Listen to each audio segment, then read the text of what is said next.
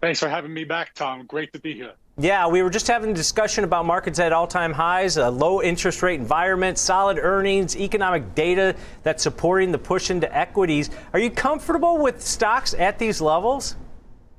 Absolutely. There are points right now. You have to remember, a lot of people are still not back to work, as was mentioned before. So we are going to see possible wage increases. We're also going to see the market as a whole where there's plenty of potential. And we're going to talk about that in stocks going forward.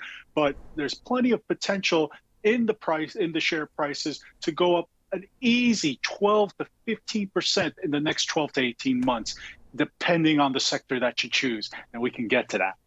Yeah, and some of the names that you gave us, I want to get into these right away, is some of them have underperformed the overall market and maybe providing some opportunities. The first one we're going to take a look at is Boeing.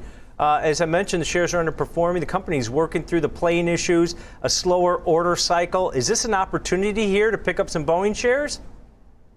Well, I've been asked this quite a few times on this show, and every single time I've been asked this, I say, well, let's take a look at the last time I recommended this company, and it went up 146% from that point. Okay. So this, the one thing I'll tell you about Boeing at this particular point is the litigation that's taking place with the 737 MAX is winding down. So there are agreements in place.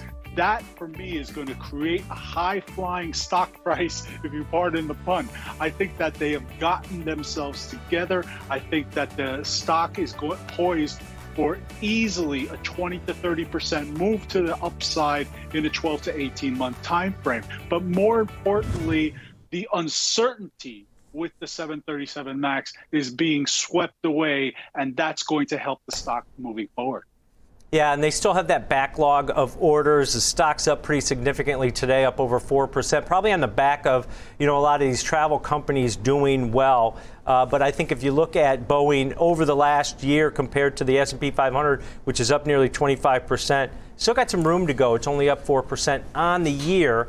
But another stock that you got your eyes on is Taiwan Semiconductor, TSM.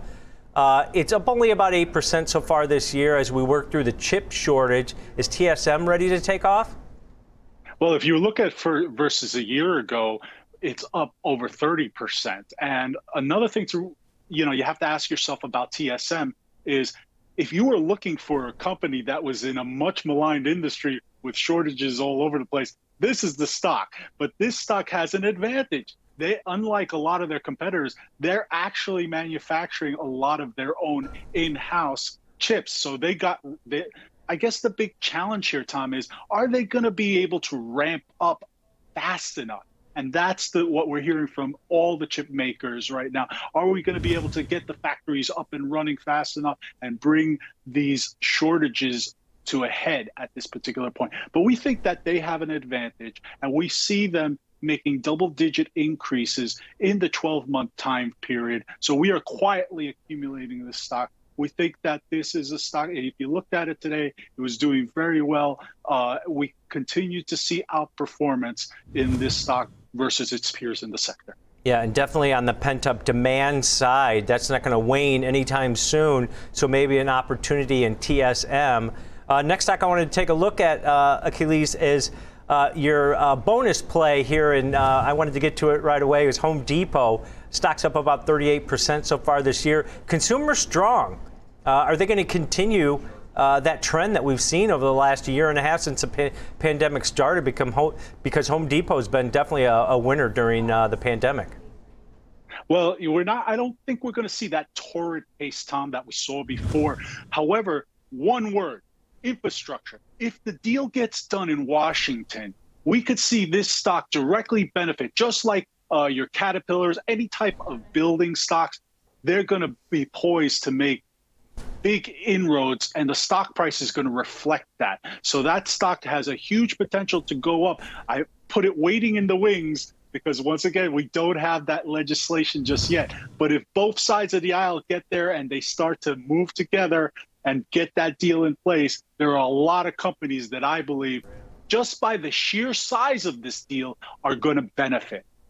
Yeah, and this reflects on the consumer, which remains strong, household savings at nearly 40-year highs. So the spending continues, and we've seen that kind of parlay into the overall market. But another name that, I would never expect to talk about this name, Achilles, during like a touch and go segment like this where we're talking about names that you like.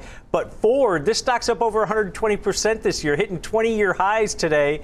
Why do you like Ford? Ford has discovered the future. A while ago on this show, I recommended BP, and I recommended solely on the basis that they were getting out of the fossil fuel business. Ford is doing something similar. They are dedicating their future to electronic vehicles and the like. And this is going to be something that I see going forward, a big boon into stock. Yeah, it's had a big run up. I believe there's still more room for growth. And you wouldn't traditionally think of Ford as a high flyer, and I don't, but I still see double-digit increases on the stock.